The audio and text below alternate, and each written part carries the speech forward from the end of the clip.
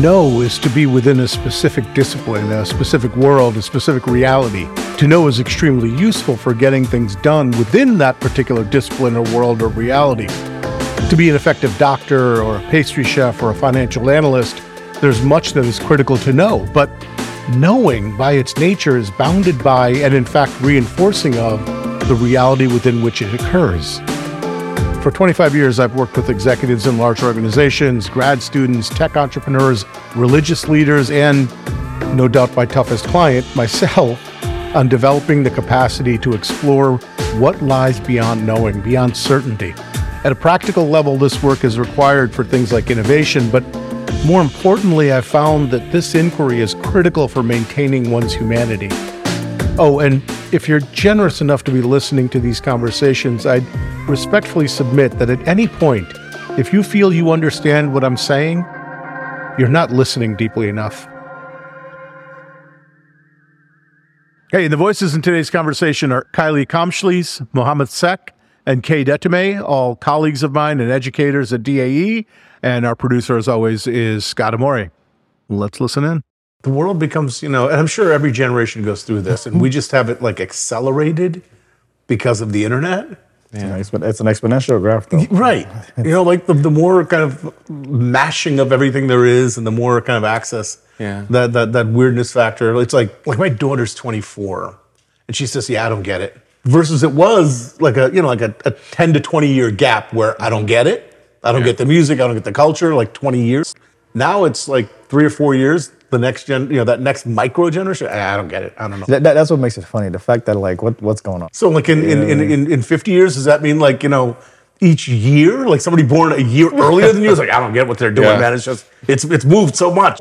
I mean, is that what, culture was and is sort of this through line that keeps evolving, right? It keeps evolving. It changes, it morphs, but it's like a through line. It's like a melody in a song, right? Like it just kind of, but it might evolve. It might, In Western music, the rhythms are like really simplistic. 4/4 beats, 3/4, 2/4, well, whatever. It's like a simple rhythmic structure. You go to the East, you go to India, which, I know more about, but I think it's the case in Eastern music in general. Really complex rhythmic patterns. Like you listen to those, those tabla players, the ragas, the ta da da da, that sort of thing. You've ever heard, right? These really complex rhythmic patterns, but the harmonics are really simple.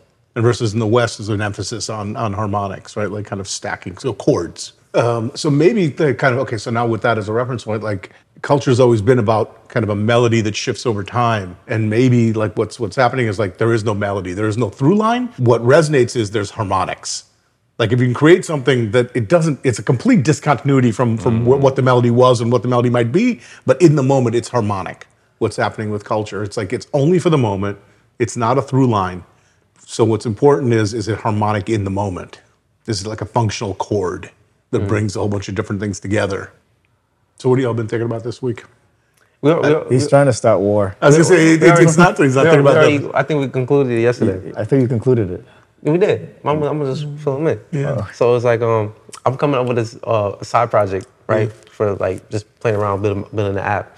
And usually I start with the visuals. Yeah. So I jot it down on paper, figure out what I'm building, probably go on Figma, draw it out, boom, boom, boom. Yeah. And Kay's like, why are you starting off with that? You already know what you're doing. Just start with what's called like ERDs. So basically like a database diagram, mapping it all out, the flow and all that. And I'm like, yeah, that's cool, but I need to do this part first. Right. And he's like, no, you can just start. So basically it's like the engineer versus the more visual part, and then I go into the engineer. Yeah. And then I told him, so he's the engineer. Yeah. I'm also the engineer, but I also do like the visual artist thing, right? And I told him he's more like a Nas, right? Yeah. He's more into the raps, the bars and all that. Yeah. And I told him like, I'm more like Kanye. Like, I rap too, but I'm an artist. So I do both, but I'm focused on get a visual goal. Okay, I'll get stuff. to the engineering part. I just need to know what I'm building first. That's great. It's a great analogy. I mean, it hangs for me. Maybe don't follow all the Kanye path, but yeah, I tend to be more like you. More like I'm, like I need like the artist, the concept, right? Like this is the kind of horizon, is the concept. This is the aesthetic of the thing, and then I'm willing to work on the like this stuff. But I'd be just as happy if other people are working on this stuff, as long as you don't mess with my vision and aesthetic. But I don't, like I said, I can definitely do this, but this isn't where the juice is for me. It's The coding. Yeah, it's the coding of an organization, the coding of a curriculum, the coding of a whatever, right? Like that's not where the juice is for me. I can do it, I enjoy it, but the juice is what you're saying, like, the figma of a project, as it were. Yeah. It's concluded, but what is missing here is that part was already done. No, it wasn't. This is where it gets like And back there and forth. was more being done. It wasn't. But we were on the same page. To give context, I came out of our Stanford campus and Kay had jumped into Mo's car to argue with him in the front seat in the parking lot. This is how long this has been going on. We came back to DAE to continue. But yeah, we were on the same page just from different angles. We both agree with each other, but it's just different takes, but same outcome. I like everything, like everything connects to everything. Like that's a yet another great sort of thing to pay attention to with our students, right? It's like, are they Nas or are they Kanye, right? Do they approach like issues conceptually? And if you don't give them that conceptual aesthetic engagement, they're bored or they're disengaged or they're confused. Or, I mean, that may be a better way to think about what you've kind of raised, which is like some kids are just, put me down, tell me what to do, tell me what to build, tell me the project. That's more the like, orienting towards, tell me the thing, like I need to do, give me the thing to do, right? And others like me, if you do that to me, give me a thing to do, I'm like, can we make some tea first? Can we talk about what we're trying to kind of achieve here? Yeah. It'd be fun sort of exercise type of things to do. Like in that first 2 weeks we're talking about is actually having, like you get with the AI, you get those, like you got a phone, you got a cell phone, you got whatever. Yeah. Instead have a collection of like rappers, film characters, whatever, that represent kind of these different perspectives and say like, okay, how do you tend to approach stuff, right? Are you a Nas or are you a Kanye? Are you are you a Cap or are you an Iron Man? Those are two different approaches, like, kind of the higher good and the rules are, I don't care, or order and structure and you gotta follow the, Could be interesting to I like seeing when people naturally lie. Yeah. Where it's like, cool, how do you work on something, then do on the back end, like who were you, if you use Marvel, whatever, who are you from the Marvel Cinematic Universe in this experience? Yeah. And how does that change your approach to the next projects you want to work on? Yeah, that I agree with you. It's the challenge of getting them up front a way to declare. Yeah. Because for some of them, that's a block. If they're a Kanye, they're so assertive about the fact that, I'm going into a developmental space. I have to be a Nas. And it doesn't even occur to them, maybe in here I can be a Kanye. Maybe in here I can deal more conceptually. Okay. And so it's like, how do you figure out? And so maybe you don't use that, particular exercise. But that's what we were talking about when we were talking about the culture thing in the first 2 weeks of orientation. Is how do you introduce a conversation to let people know that you don't have to be, we're going to keep, listen, being called the Nas of the place, that's, I don't know if anybody would consider that an insult. So, no, that's, in fact, if I had to choose musically, I see you feeling a way about it. No. I'm just trying to hold back as much as possible, because if I go in, it's a wrap. This podcast is a wrap. Start bringing out the whiteboard. Yeah, we need a whiteboard here. But one other thing that's important to mention is like, if I'm speaking, it depends on who you're talking to and your goal here. Yeah. Like if I'm speaking to a bunch of Shark Tank or investors or like, people who don't know anything about tech but just all about the business investing, I'm doing 100% of that. Yeah. And 0% of what I'm talking about. If I'm speaking to a bunch of Ben Hellers and Google engineers, I'm doing 10% of that and 90% of NAS. It's a great point too, right? Yep. It's sort of having access versus natural expression, right? Like everyone needs access to both, right? You got to be able to, even if you're not doing the coding, you got to have access to understanding at some point having done the coding, so that if you're kind of offloading it to somebody or passing it, right? So absolutely, everyone's got to have access to it, but it's the idea of what's your natural expression, and there's no right natural expression. Yep. And how do we help students up front because they're all coming in with like not natural expectations, but normal expression. Like, here's the normal way I'm supposed to engage. But there is no normal, right? The normal is a bell curve, right? And so for them, they don't even have access to the conversation. That can be, and I see you want to say something. I want to add a third element to this, because for me, there's only 3 elements. Do you approach the thing as a Nas? Do you approach the thing as a Kanye? Do you approach the thing as a Rick Rubin? Where it's like, I'm not even interested in the concept or the coding, but I know a good concept when I hear it. And I know how to tweak a concept when I hear it. And basically I know how to produce. So Rick would be the consumer? The producer, but maybe the representative of the consumer. It's a whole nother skill set, right? Or another capability, which is I can listen purely, and I can give you kind of input, feedback, direction in a way that not only doesn't step on your voice, but hears your voice before you even hear it, and pushes you in that direction further, so that you can even get deeper on what your thing is. I don't know if we have a lot of students that come in like that, but that is a third kind of voice in this, where it's like, it's not about my original idea. It's not about my doing the work. It's about I can hear ideas and help the person pull their... It's kind of what educators should be doing.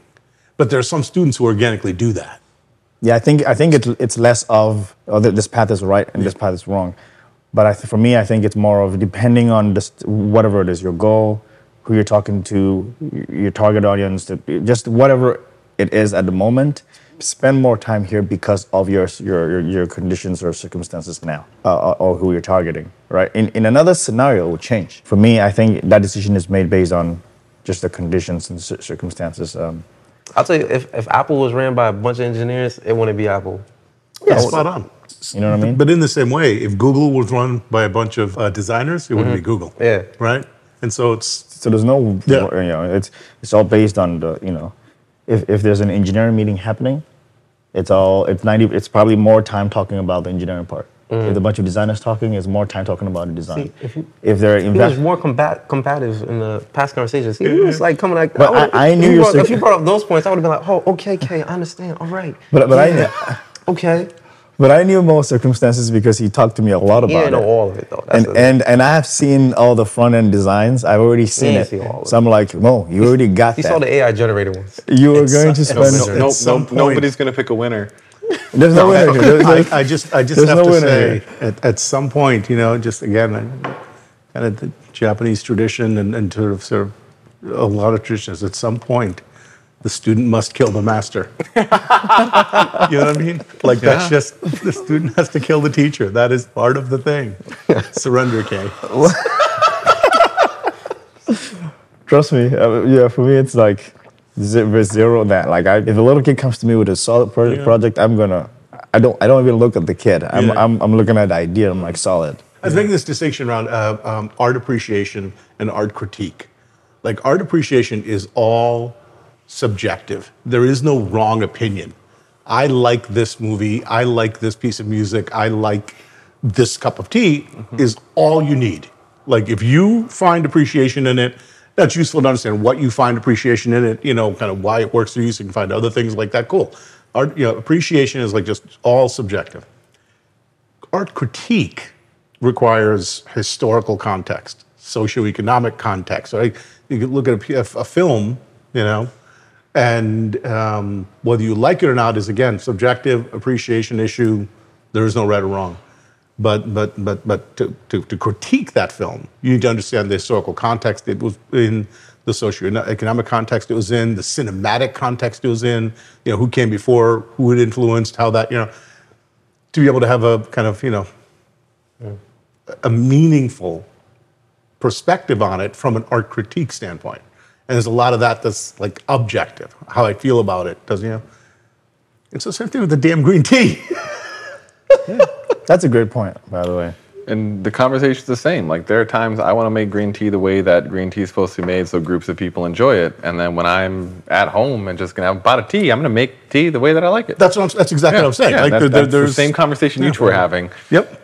Because oftentimes when we're critiquing based on our backgrounds and our culture. But like, if you have context, you better understand it. You can better critique it. Yeah. You don't know. So This means the essence and the only essence of being an artist is to be able to see that everything is a metaphor for everything, and then to bring one thing into another. So I think this applies to what we do with the kids. I think the best that education gets to, and where a lot of places going there now, is the equivalent of art appreciation of students. Oh, this is good. Oh, this is not good. Oh, this could be better. And it's a assumed objectivity, but that actually is highly subjective based on a limited sociocultural personality, if you will. It's like, and so subjective in a sense, like subjective is like, it's just my personal experience. What education, how it's designed is it's subjective based on a particular mindset. So again, I'll call it a social personality, right? So in essence, from a corporate capitalist, utilitarian, productivity-oriented personality perspective, this is a good student, this is not a good student, right? This is a student that could be improved, this, right? But the critique part, I think, is what we try to bring into it, which is, okay, so for this piece of art, for this student, what are all the contextual elements? Yeah. What is the mental health context for the student? What is the socioeconomic context for the student? What's the cultural context for the student? What are all the contextual elements for the student? And then we engage in really rigorous critique. We actually have a higher standard than traditional education does around kind of, how we engage with the students. We talked about initially where you were talking about harmonics versus melody. Yep. I wonder if that is where some of it, I guess a correlation, I don't know which way it is, where right now there's a lot of people who are using opinions and we don't have a cultural base to pull from that maintains that consistent stream.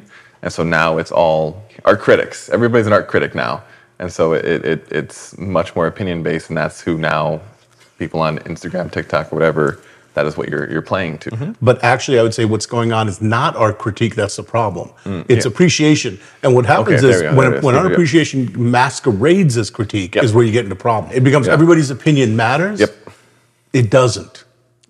In objective analysis. Right. It matters in terms of your own lived experience. Absolutely. You like whatever, McDonald's better than the Michelin star restaurant. That's great. There's nobody should be arguing with you with that. That's what you like. It's absolutely valid. Mm-hmm.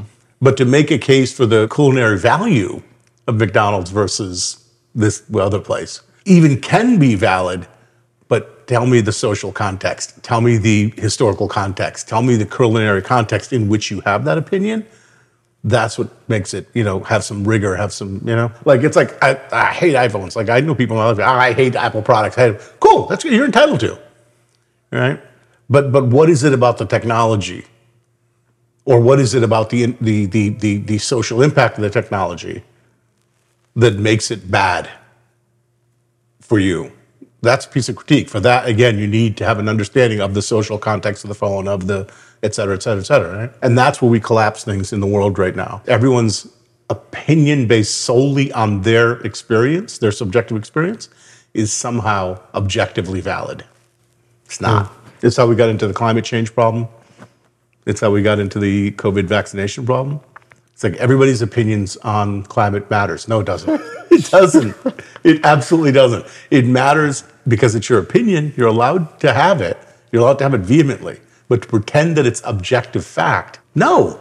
Just no. But we've done a really big job of this, and I think some conspiracy folks might say that it's actually a planned sort of dumbing down of America through the emphasis of individual voice, right? That's actually a way to get people to disregard experts, right? Is to make everybody's voice equally valid under the guise of freedom, under the guise of expression, under the guise of right. And it's turned us all collectively pretty dumb. Who's ever heard of the saying or quote, majority carries the vote? Let's talk about that for a second. Yeah. Is that true? I don't know. You go anywhere, you're talking about anything, like, more people agree with this, so that's right. Majority carries the vote. Is that true? If more people think this is the thing, does that make it true? Does it make it real? Real, correct, factual, objective. A vote doesn't make reality, though, as I think. Maybe not a vote, but if more people agree with something, does it make that thing true or good or right or whatever it is in that context. I'll be flip-flopping here and there because depending. I would go in the opposite direction. For me, most of the times, the thing that is most popular is likely of the most dubious quality. And so the most popular restaurant on the planet is, in fact, McDonald's. Yeah. It's not the best quality. Yeah. If you look at this year or any years, the top grossing films, they will likely be not the highest quality from a cinema standpoint films, et cetera, et cetera. Because in the context of this sort of economy, what's popular is what is at the peak of the bell curve, right? I mean, that's part of design of consumer products is what is the kind of safest, most lowest common denominator appeal thing you can put out so that you can maximize its ubiquity, right? And so certainly in aesthetic things, food, film, et cetera, in general, I found that the more popular it is, likely the lower quality it is by design. It's designed not to be any niche, but to hit the buttons. Like McDonald's hits fat, salt. I mean, those are wired into us. What is it? And cost. And cost, right? They're wired into us. Like our taste buds are 200,000 years of evolution, you know? Fat, sugar, salt, those things were tough to get. And so our body like really craves them and takes in as much of it as it can. Because in our hunter-gatherer lifestyle, we didn't know the next time we were going to get some sugar or some salt or, you know. And so it caters to that. It's almost like we've all accepted the majority carries a vote regardless. It's a numbers game. And I don't think just because it's a numbers game, it makes it, that's another objective for me at all.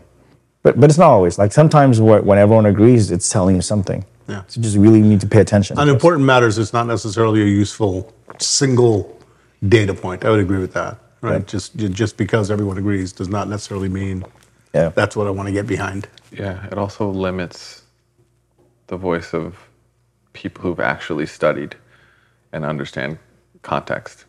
Yeah. You're really voting on what the general knowledge is within a base, and then how that opinion is formed. That's a problem. Like in a panel or debate where there are like 5 people and 4 people are like on the same page, one person's on the other side. Even if the one person is correct, just by looking at it, and because of the culture we've created, you just see that one person as a loser or wrong, whereas it's not the case. And if that one person isn't able to present their perspective in a glib, engaging, soundbitey way, then they just look like an idiot. Yeah. And if you've got the other 4, even one of the other 4 is a salesman and can really kind of polish the bad idea, they're going to sound like the winner. That's what I see on the news all the time. Listen, social media, it's filled with it. It's just hubris. It's just this kind of, the game is not, can I make a case? The game is, can I get your attention? The front end versus the back end. So in this case, yes, there's. In this case, I am with you. In this case, it is an issue of lack of back-end integrity and too much emphasis on the design of the idea. Not all the glitters is gold. Yeah. How's it going, Mo? Fine. Somebody, if folks have tried to get me to do writing stuff and last 15-ish years, social media, kind of do more social media. And recently, like in the last year, that came up again, and there's a couple of folks that do a lot of very kind of polished social media and whatnot. And I said, listen, here's my thinking on this. Like if what you got is access to like raw aluminum, you ever see raw aluminum? It's like just kind of gray, black splotches all over, right? Commodity. I said, if that's what you got access to, I get it. You got to polish that shit. You maybe get into a nice like orb that's like shiny and polished. And then maybe you get yourself a nice velvet box. You put it in that velvet box and you put a bow on it. You put that, okay? And then, you can get people to buy that. And they'll be like excited about it for a minute. And then you got to go shut, right? He said, but the other path is to spend your lifetime figuring out how to dig for gold. And raw gold is equally ugly and splotchy and dirty. But people who understand gold, they don't need you to polish it. They'll take it in a paper bag, And it's like these are 2 different paths of content creation, right? Spend your life cultivating a certain depth on something where now you produce gold. And then you don't have to worry about polishing it. You can polish it. You could turn it into a Rolex, and then that's like even better, right? You can polish it. But you're not relying on the polish to be the only way to get people to engage with you. Versus if you're just running around chasing the latest version of aluminum, man, you have to polish because ain't nobody buying that shit from you otherwise. And I'm just not interested in that game. You know? And so this is the society we're in. We're in a society of do just enough work to excavate some aluminum and then polish the hell out of it and sell it and then race back to go get some other scrap metal that you can polish the hell out of. And go raid other people's backyards for their scrap metal. Or take the aluminum you just got polished, change the bow, and then sell it. That's it. That's 99% of social media content. It's polished aluminum. It's polished junk metal. You know. And the people working on gold aren't producing. People you actually respect, they don't have social media accounts, let alone putting stuff out. Actually, that's true. Right? Yeah. Johnny Ives, is that the designer at Apple? Yeah. Right. Yep. You ever see any social media posts from him? I didn't know him. You ever see any content from him? Man, everybody who matters to him, i.e. people who appreciate gold, everybody knows his name. Everybody values his work. He is a legend in the communities for which his work is gold. Absolute legend. And will be for a very long time. Because he did the work to excavate gold. And the interesting thing is every time I hear his voice, I'm like, this guy. Like I'd never seen him before. Yeah. But every time, and until I just saw him for the first time at Apple's last keynote. Yeah. And then really? someone was speaking, British accent. And I'm like, and then his name just popped up, Johnny Ives. I'm like, whoa, that's him? Yeah. But in the back of my mind, I still respected him. I'm like, okay, this guy is really good at what he does. Yeah. You said most disciplines, certainly in thinking disciplines, as it were, thought leaders, right? They're working on their thing. They're writing their next book or they're developing their next whatever, Yeah. They don't have time for 30-second sound bites, And they don't need them because they're not working on junk metal. I ask students, right, if you go to Craigslist's website, it's just plain website with just HTML, CSS, nothing fancy. And then I ask students, like, what do you think the worth of this website is? Yeah. And I was like, oh, this is ugly. It's like 10 million, 20 million. And that's like even highball. It's almost like maybe 200,000. And then there are lots of fancy websites nowadays, like, looks great. Apple's worth $1 trillion. Apple, the company itself, right? I'm back in Mo's camp. That's true. But there are lots of fancy, really, really cool websites that are not worth like $2 million. And then that's everyone's guess. But it's worth $3 billion. Yeah. Craigslist. Yeah. If you see that site, you wouldn't think. It's just plain old HTML, CSS. I would make a case that at a certain point, that look actually became an aesthetic choice.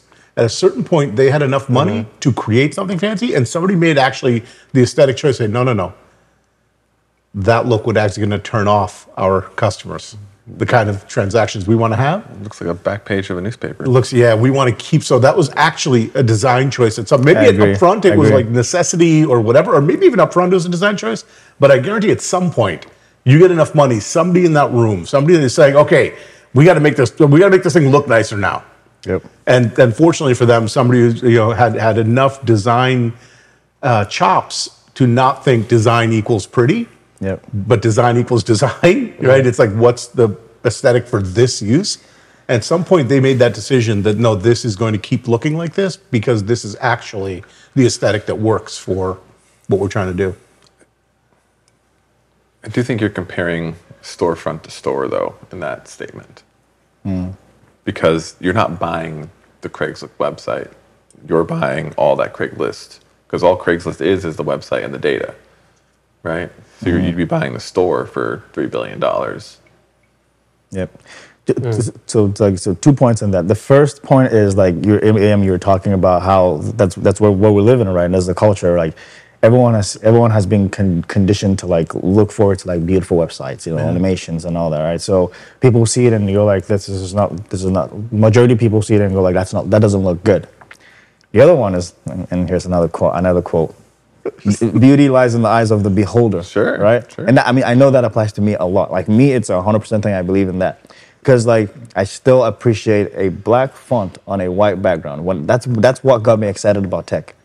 In HTML, it's like, I saw my name on a white background. Nothing fancy. To this day, I still feel the same way about it.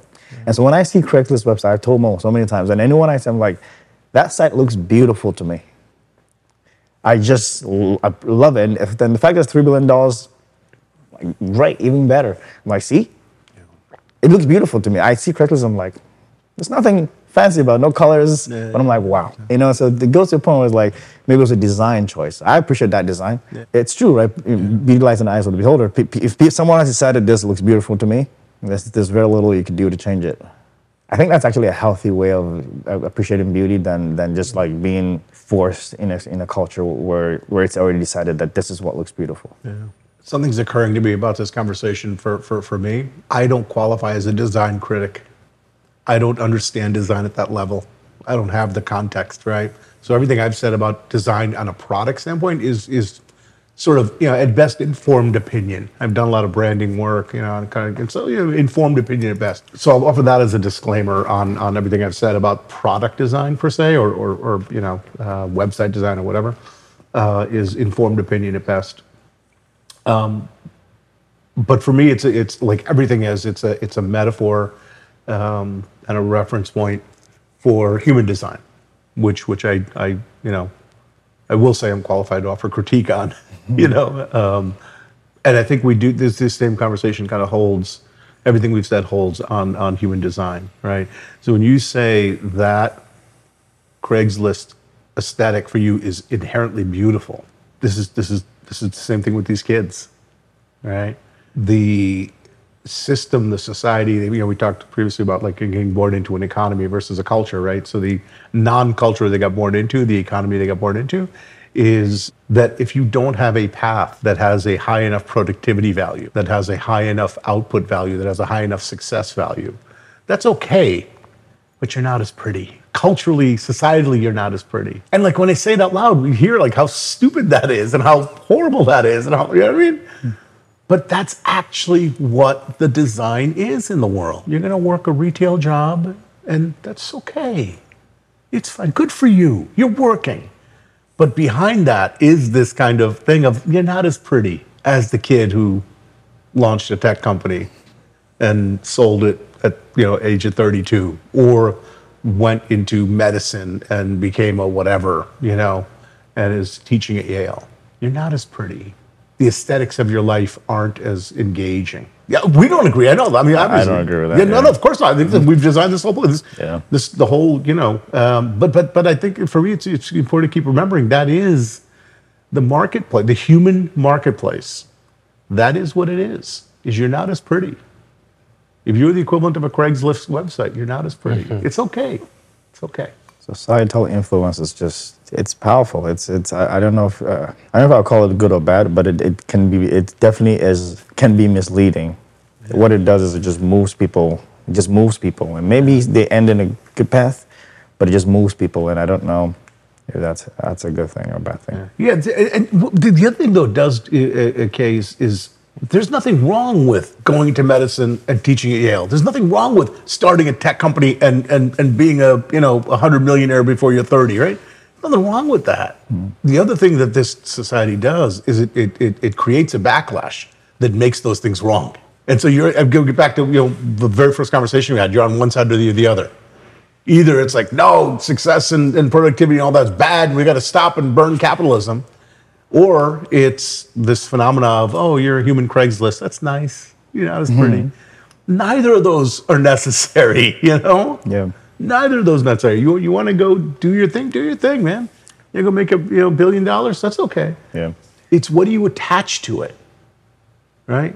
What are the aesthetics you attach to it? If you attach aesthetics to it of more pretty, less pretty, a more pretty human being, a more aesthetically, a better designed human being versus a lesser designed human being. When you look at a website, like if I asked you to, you could list off like the core dozen aspects of what you would look at to determine the design aesthetics. Like these are the 4, 5, 7 things that I would kind of if you ask me to explain good or bad design, these are the 4, 5, 7, 10 categories that I would tell you about to tell you whether this is good design or bad design, right? You could probably give me some list, right? The design elements of a human life that we use to judge pretty or not pretty are a problem. But the actual thing people do, people should do whatever they want. You want to work retail your whole life? Cool. You want to go and build a $1 billion company? Cool.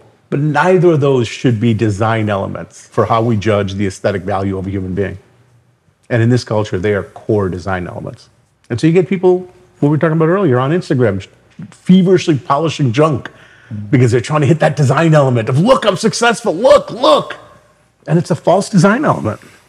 Are you comfortable in your skin? Do you have at least one meaningful human relationship with deep intimacy and vulnerability? Is your body healthy? Do you have a connection to something greater than yourself? Spiritual or not? Could be the earth, could be whatever. Do you have a connection? These are design elements that, for me, when I look at people who are like, yeah, they seem like they're having a life. Like, those are design elements that for me, kind of determine aesthetics of a human life. There's nothing wrong with going the path of being a doctor, but if that's what you want, you're excited about it, and that's your choice you've made, not because of societal influence, or maybe because you agree with it, and all of a sudden you're like, but people will think I'm this, so I'm going to do what most people would like, or that would get most people to say good things about me, even though I really like this. That's a problem. That's a problem. And unfortunately, I have seen it happen a few times where people in the end realize it and go like, nope, I'm going to be myself and embrace my design elements of who I am and actually go my path. There's a lot of time wasted and a lot of life missed. Me personally, I grew up with a lot of that culturally.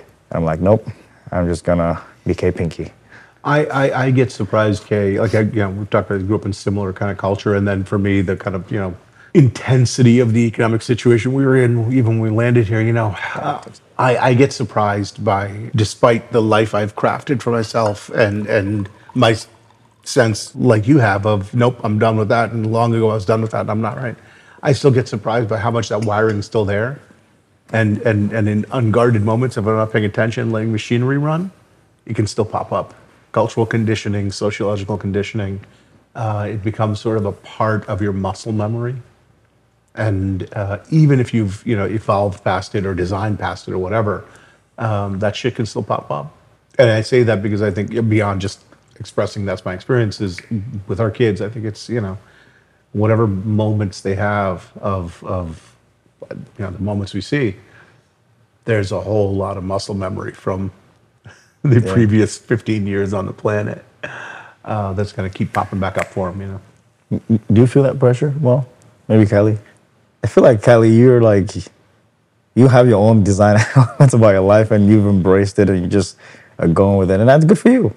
That's just what I see from them. I'm glad that's how it comes off. That's not how it feels on the inside most of the time. Yeah, I feel like you just like owned it. This is just yours. And you know what I mean? That's just what it is on the outside. What about you? Like, maybe when I was younger, but now, I don't feel that pressure. I do. It's a strange pressure that I feel that as I was cultivating whoever I am or whatever path it is, like how I've lived means I don't have a lot of like tangible financial resources in a lot of ways. And as I see myself in the future and seeing like the need of our society to have that as you become less and less useful, that is something I wonder about and how that's going to play out in my lifetime when my fingers don't do the skills that I need anymore. Because I'm cultivating it, I'm working on it, but we don't have a system that's like, you've put in your time, you're taken care of now. You've built a thing, you're with people who will continue you.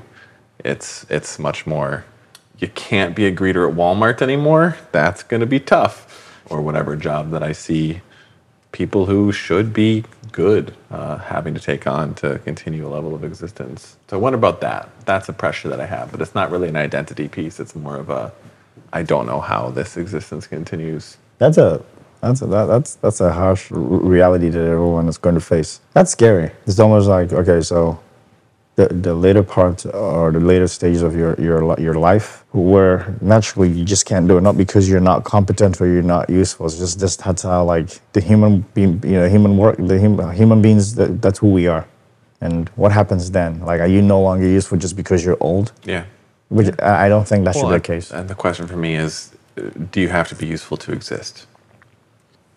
Go be happy or enjoy life or do the things you care about. I don't know. That's something I think about because I have chosen a path in my life where like in engineering I could have been financially comfortable potentially for my existence, and that's something that I chose a different route, different path. It wasn't important to me, still really isn't super important, but looking forward at 25 versus whatever 37 are two different vantage points. That line deserves a repeating. Do I have to be useless? Do I have to be useful to exist? Yeah. You know, that's. Yeah, it is my part of my machinery for sure.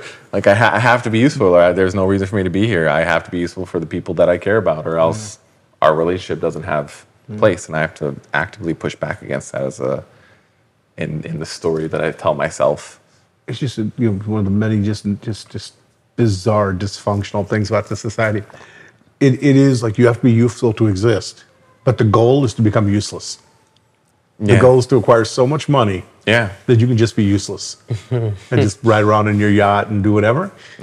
Right? It's crazy. And that makes you useful. To be infinitely useless, but that makes you useful. It doesn't make you useful. It makes you a winner. To be useless is to be a winner. Yeah. You know, to use your time inconsequentially for no one's benefit other than the indulging of your most base instincts, that makes you a winner. Yeah. It's like useful in quotes. Yeah. You know what I mean? But we'll call you a job creator to make you feel better and to allow you to get away with it. Or a philanthropist? Yeah.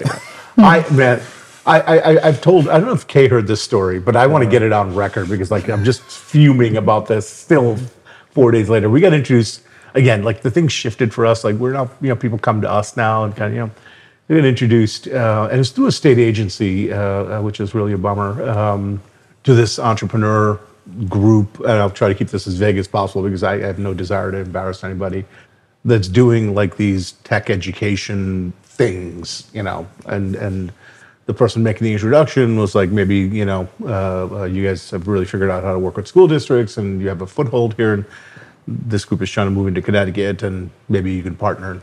Okay, we'll have the call. They're telling us about the thing and it's like really cool, and they're showing us it's like really cool. And it's like, this is great. This is a capital intensive business. I'm assuming you're charging a lot. And they're telling us, we charge X amount for it. It's a lot of money, per student engagement, for a day or for a 2-week thing. It's a lot of money. I was like, that's great. I get it. The students we work with, they're never going to be able to afford this.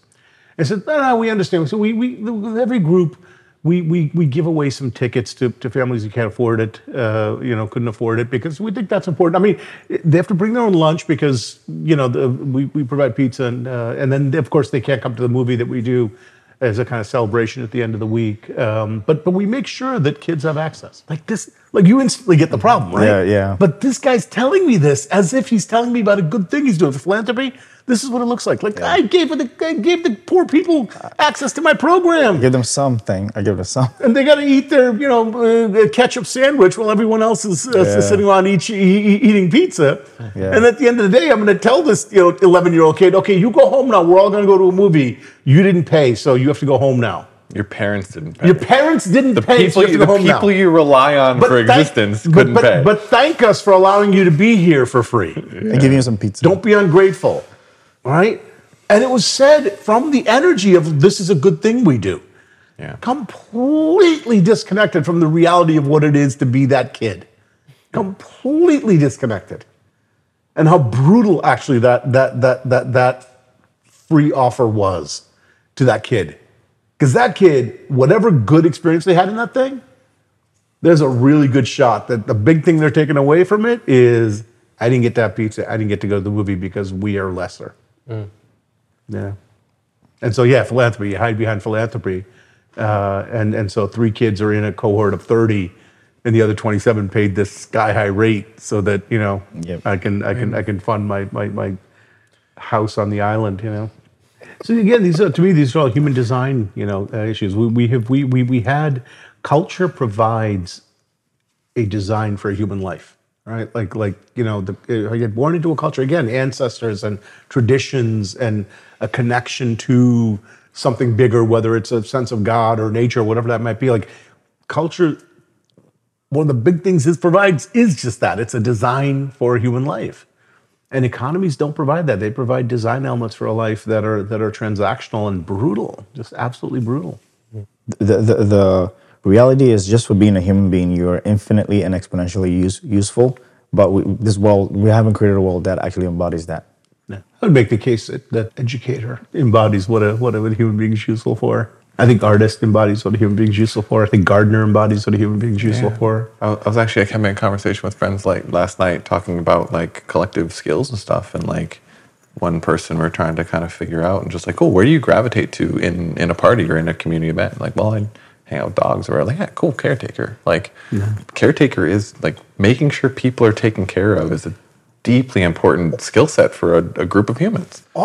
Listen, you can even get the religious traditions tell us this. That God says, take care of my creation for me, please. You're in charge. Take care of the thing. You know what I mean? Yep. Every tradition tells us this. So even if you want to get out of the realm of science and into the realm of belief and religion, we have a purpose. It's to take care of this shit. It's not to strip mine it. Yep. And polish it and put it in a velvet box. Yeah, I and agree. Sell it for $39.99. Yeah, I agree. Even the Bible, it says it.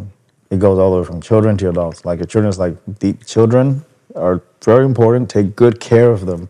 And it actually says every culture. Yeah. Like I said, again, we bring religion. Religion tells us this, but every culture, if you take religion out, the foundational thing that they tell you about a human life is take care of shit. Yep. Take care of your family. Take care of your community. Take care of the territory that's ours because we rely on it for food, nutrition, etc. Take care of the animals. Some of them we have to kill to eat, but make sure we don't kill too many. Take care of the herd, right? It's all take care of. It's gone away now, but that was a normal thing. This is what's going on with Gen Y with the whole gang, whatever that stuff is. There's evidence of this generational trauma. It actually gets carried into the DNA, into the genes, right? And so this is what happened. We finally just have so much collective trauma the last 10,000 years. This is a generation that's just completely just mutated, just the camel. Nothing matters. The camel's legs have collapsed and all the straws fall to the ground. He's laying there with his tongue out. We're done.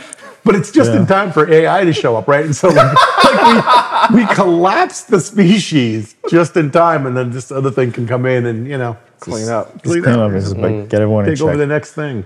I don't know. AI's really been around for 10,000 years and is finally making this move. I'm telling you, it's an issue of harvesting. The aliens will show up now because it's finally the crops are ready, and let's now go talk to the species we've been waiting for. Yeah, but see, here's the real kind of dark part of this. It's designed to kill that part of you.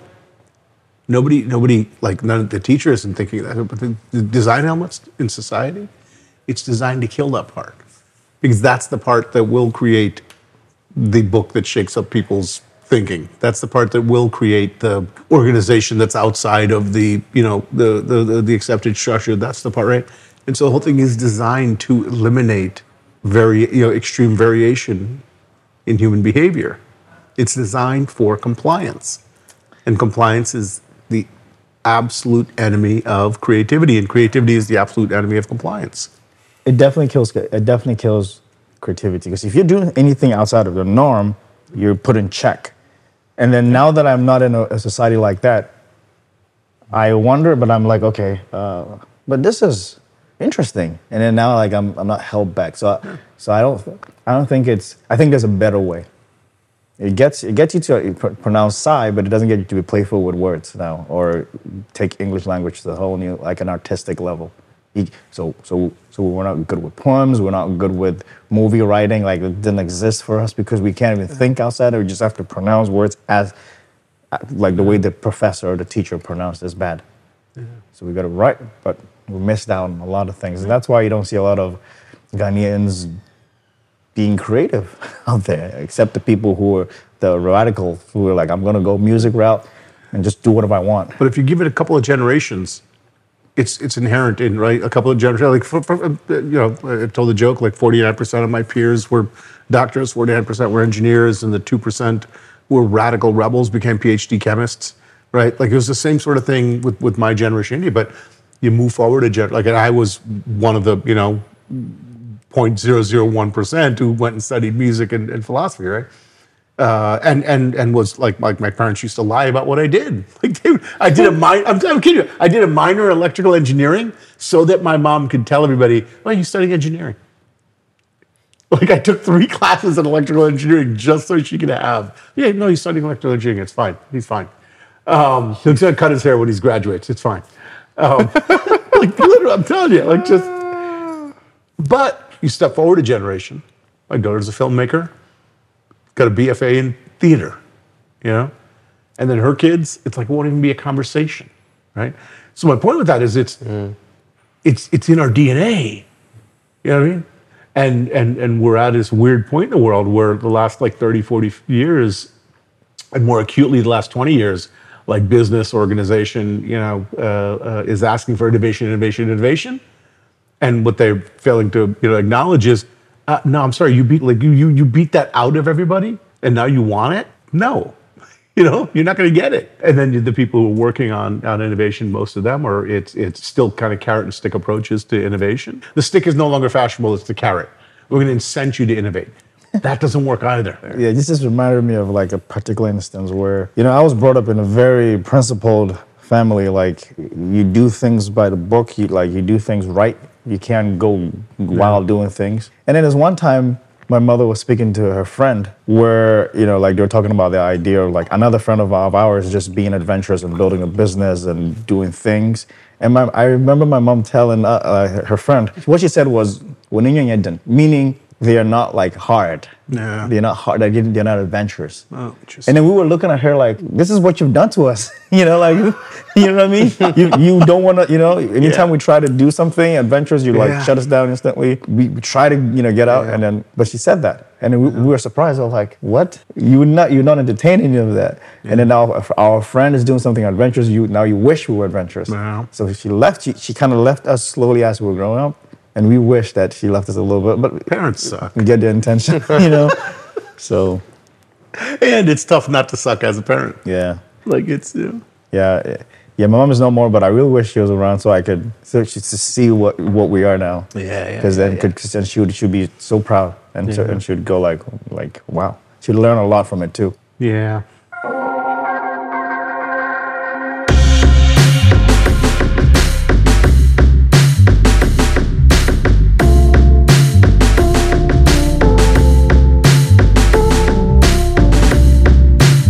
Thank you for listening to Absurd Wisdom. This is A.M. Bott. Conversation, real human conversation never actually ends, but episodes of podcasts need to. So we're going to end here. You can connect with me on Instagram and TikTok at Absurd Wisdom. You can find DAE on Instagram at dae.community or online at mydae.org.